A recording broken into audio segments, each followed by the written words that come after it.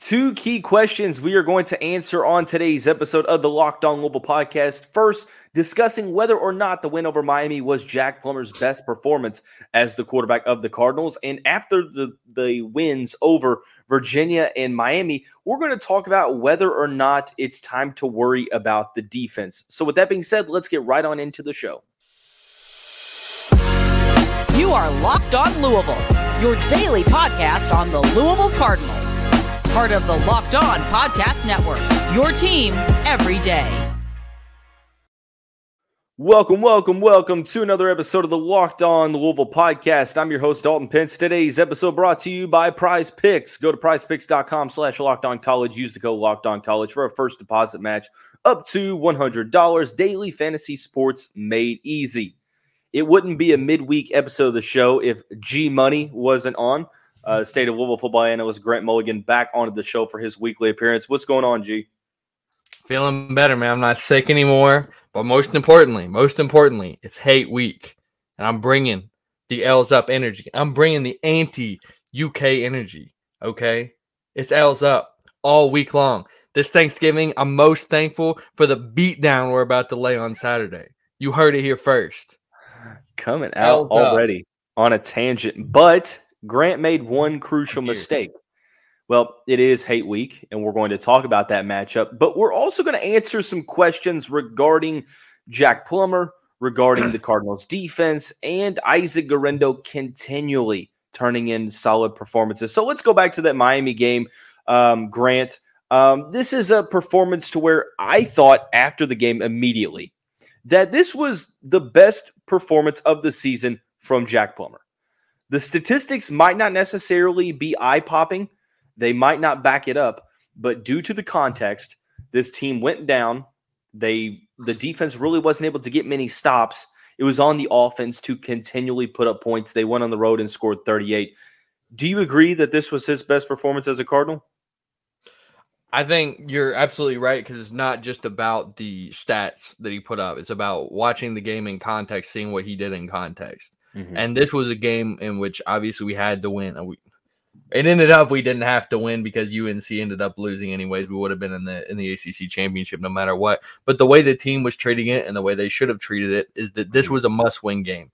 We wanted to keep the ACC title berth within our own hands. We didn't have to rely on help from others, and we did just that. And in a moment, in a hostile territory against a very talented defense, against a very talented team, that though they've been marred by inconsistency throughout the year and they've dropped some that they shouldn't have dropped, they're still a very talented team, and we're still on the road. And Jack, throughout the time that he's been a Louisville Cardinal, he's performed a lot better at home than on the road. And that was something that not only me, but a lot of fans were worried about, is seeing what happened when he went on the road this week against probably the most purely talented defensive front that he's faced, especially on the road this year. So I think within the context, this is absolutely his best performance as a Card, because he was needed to make the plays. He didn't try to do too much. He had one pretty ugly interception, but he didn't let it get into his head too much. I thought he made plays where they needed to be played. There's still some points where you question, but he is what he is at this point. We've only got a few games left of the season, depending on how things shake out after the ACC championship. But this was a time in which we needed quarterback play to step up. Jawar Jordan, again, not 100%, didn't play a whole bevy of snaps. You got our number one receiver, Jamari Thrash, still dealing with injury. He's not 100%. You've got a myriad of guys on our offense who just aren't playing at 100% or who aren't playing at all. And he really stepped up. He showed a lot of maturity. This is why we went out, got a graduate guy who's been in these situations, didn't panic even when he threw an interception that was kind of ugly. But I agree with you. I would say that this was the best Jack Plummer performance we had of the season. Statistically, I mean, if you want to go straight to statistics, obviously the Boston College game probably would be the best one, but there wasn't much pressure on the team at that point. I mean, it was a blowout almost from the very beginning. Put the interception aside. Now, granted, you have to accept that he made a mistake, but you're never really going to turn in a performance to where you have zero mistakes. I felt like there weren't a ton of overthrown balls.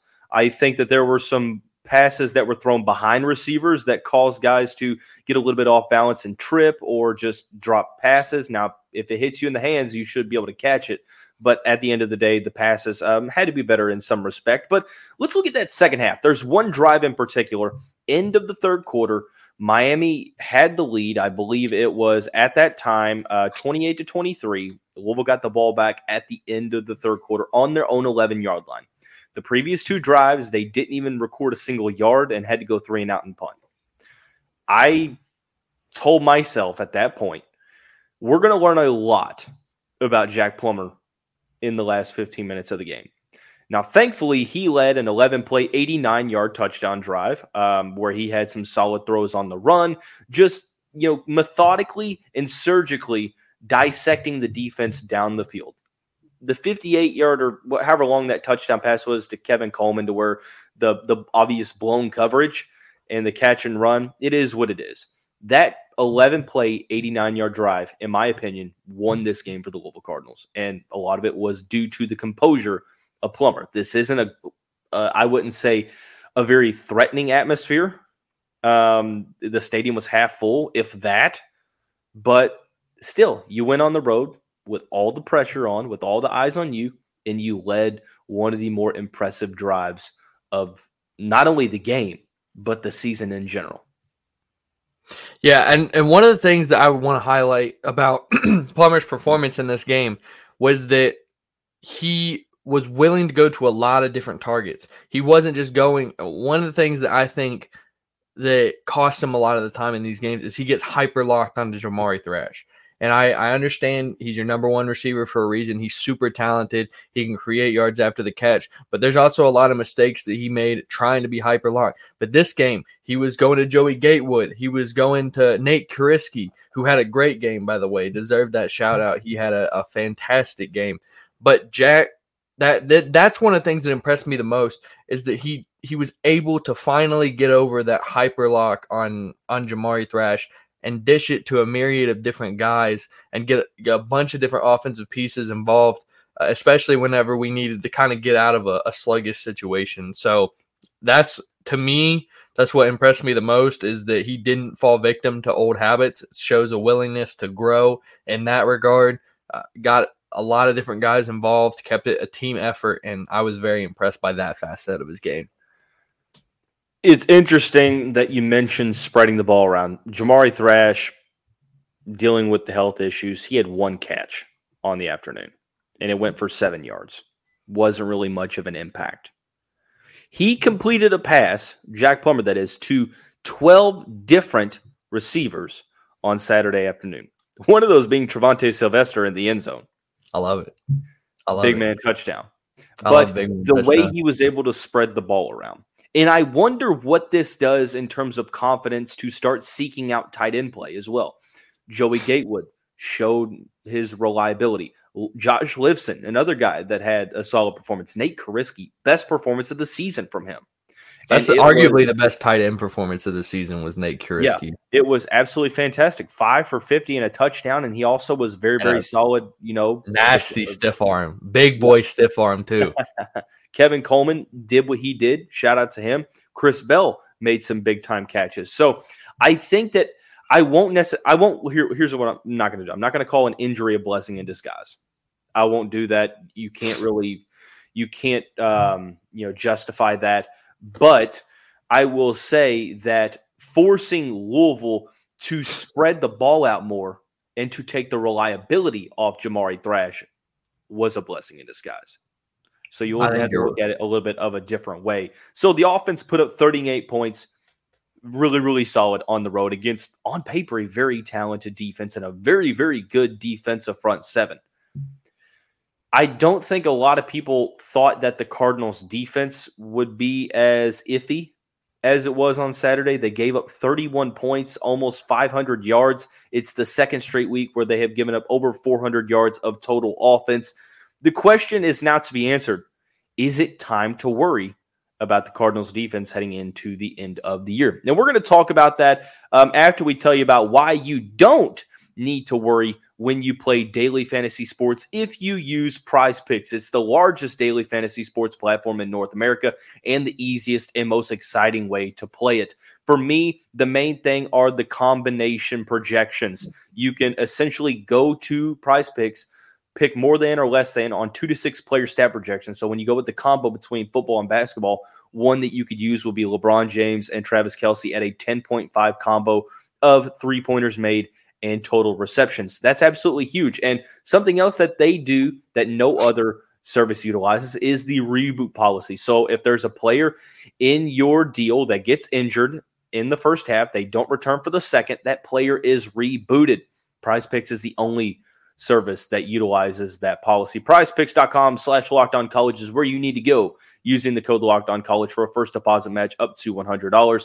PrizePicks.com/LockedOnCollege while using the code LockedOnCollege for a first deposit match up to $100. Don't miss out on the opportunities in front of you. One thing I like to do when Grant Mulligan makes his weekly appearance on the show, I like to get more analytical. I like to go deeper than surface level, especially when discussing side of the ball in its entirety. And we've had a lot of conversations about the offense, and the talk of the defense is that it's exceeding expectations and doing well. But the past 2 weeks, probably a little bit forgetful. Virginia only put up 24 points, but they moved the ball really well on the Cardinals, had almost 430 yards of total offense. Miami absolutely opened all opportunity with almost 500 yards of total offense, 31 points. Grant, is it time to – am I being a little bit overcautious here talking about the defense, or is it time to legitimately have some worry? I think that there's – when you look at what has happened and how we're getting beat, I think there's a very easy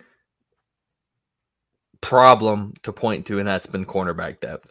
Because this past game, and throughout the past few games, we've been dealing without Jarvis Brownlee, who is one of, if not the top corner that we have on the team right now. And without him, and especially last game, we were without Trey Franklin too. We were down 2 of our biggest rotational pieces. And Storm Duck has not been as consistent as we would have hoped, having him coming from an all ACC guy. Hopefully he can find his footing within this defense down the stretch, should he be thrust into a bigger position. But you look at teams, you look at how the games are going, and we are not seeing guys target Quincy Riley at all. Like, he's getting no work, but they're going straight to that void that's left by Jarvis Brownlee, and you don't have your top backup to him in Trey Franklin last game.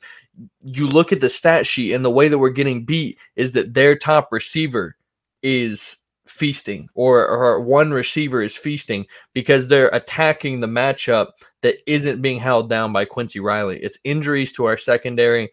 It seems like the secondary might not be as deep as we had. Well, at least the cornerbacks room isn't as deep as we thought, or as we had hoped coming into the room. You know, you still got a lot of young guys in that room. I will say, 2 of the transfers you got very high impact, highly rated young players. They were true freshmen last year. They'll be redshirt sophomores this next season. But in terms of experience, cornerback's one of the hardest positions to play in football, if not the hardest position to play in football. Yeah. And when you're down your top corner and a guy like Trey Franklin, who is really come up big in some spots and is looked on as one of the top backups, you're going to give a position for the offensive coordinator to find matchups to attack, for quarterbacks to find matchups to attack. And that's really, in my opinion, what it's come down to, is that we've gotten thin in the secondary. The loss of Jarvis Brownlee has hurt a lot more than we thought it would. They're getting favorable matchups in the passing game.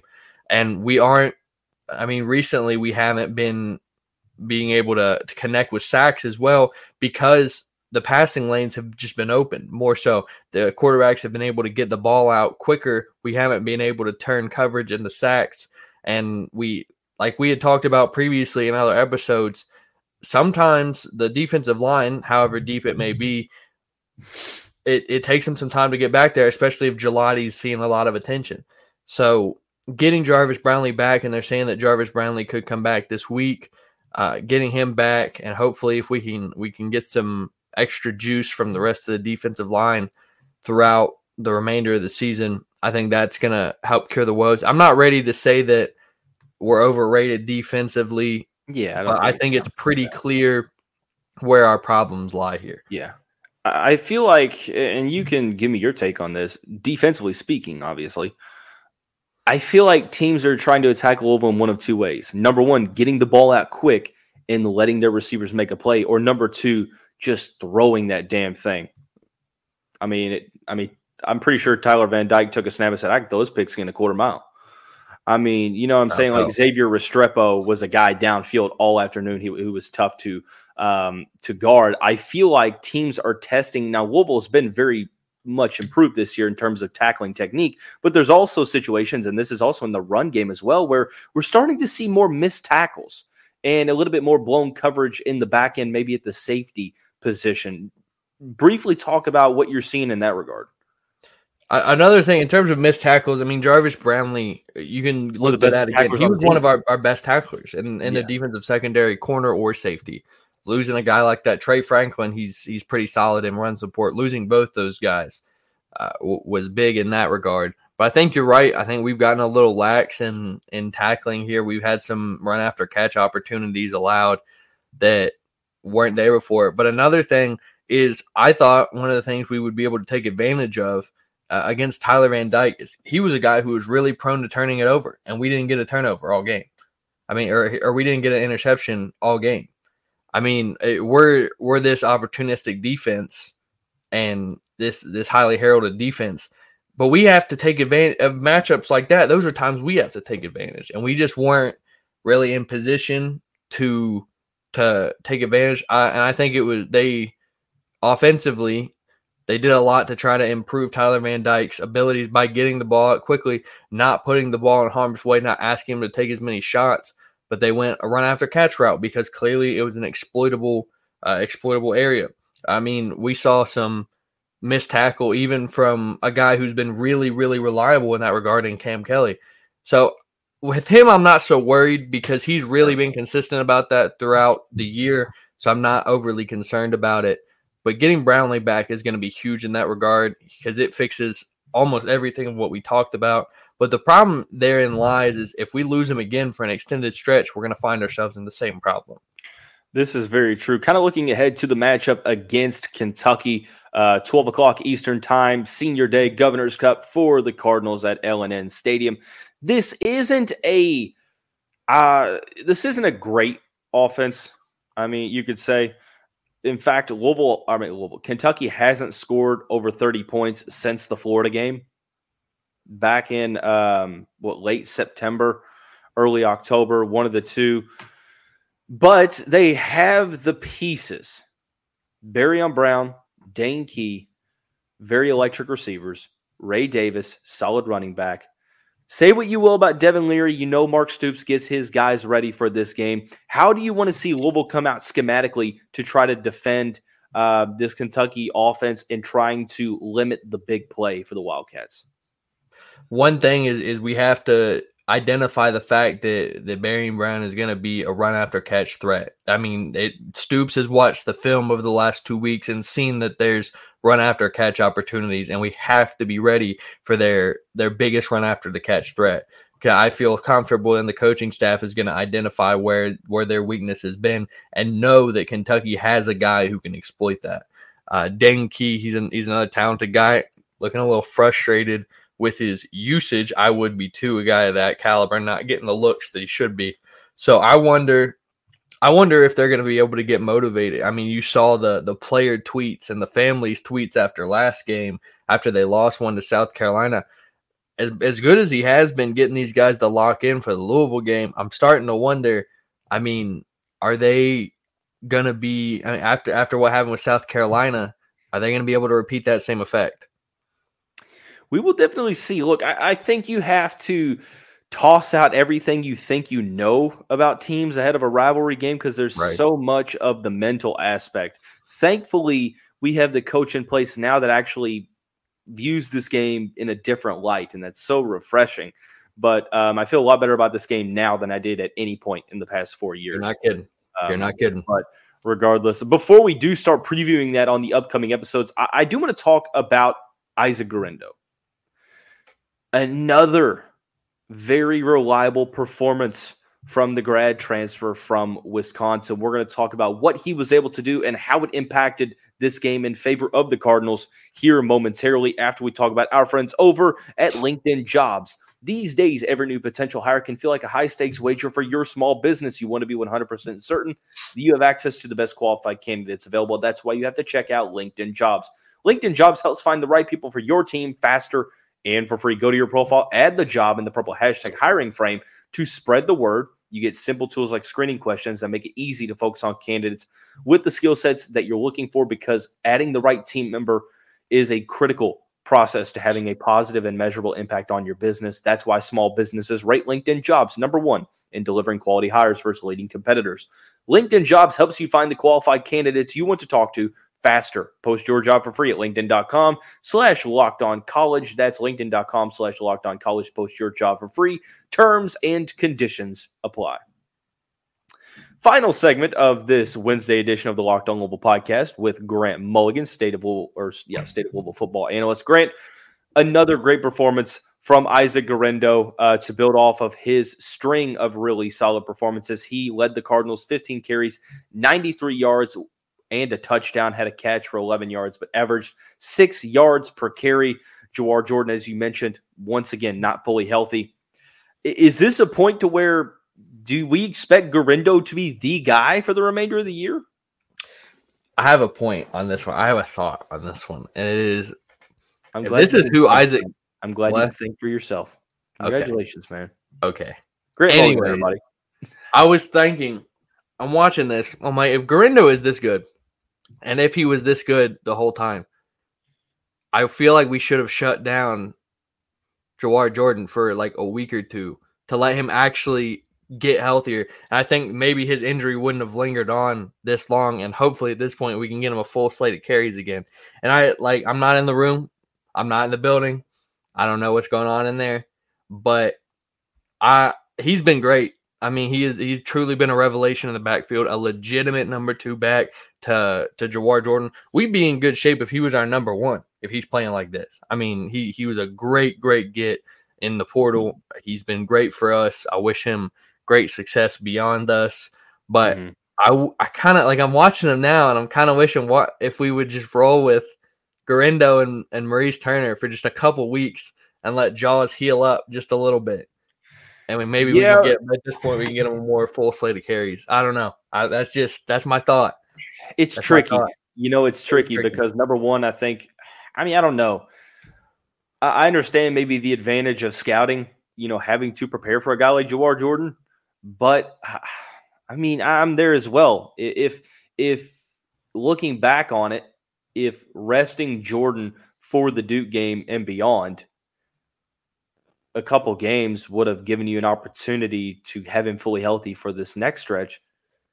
I mean, it would have been great to have, but like it's hard to have these conversations. We're not in the building.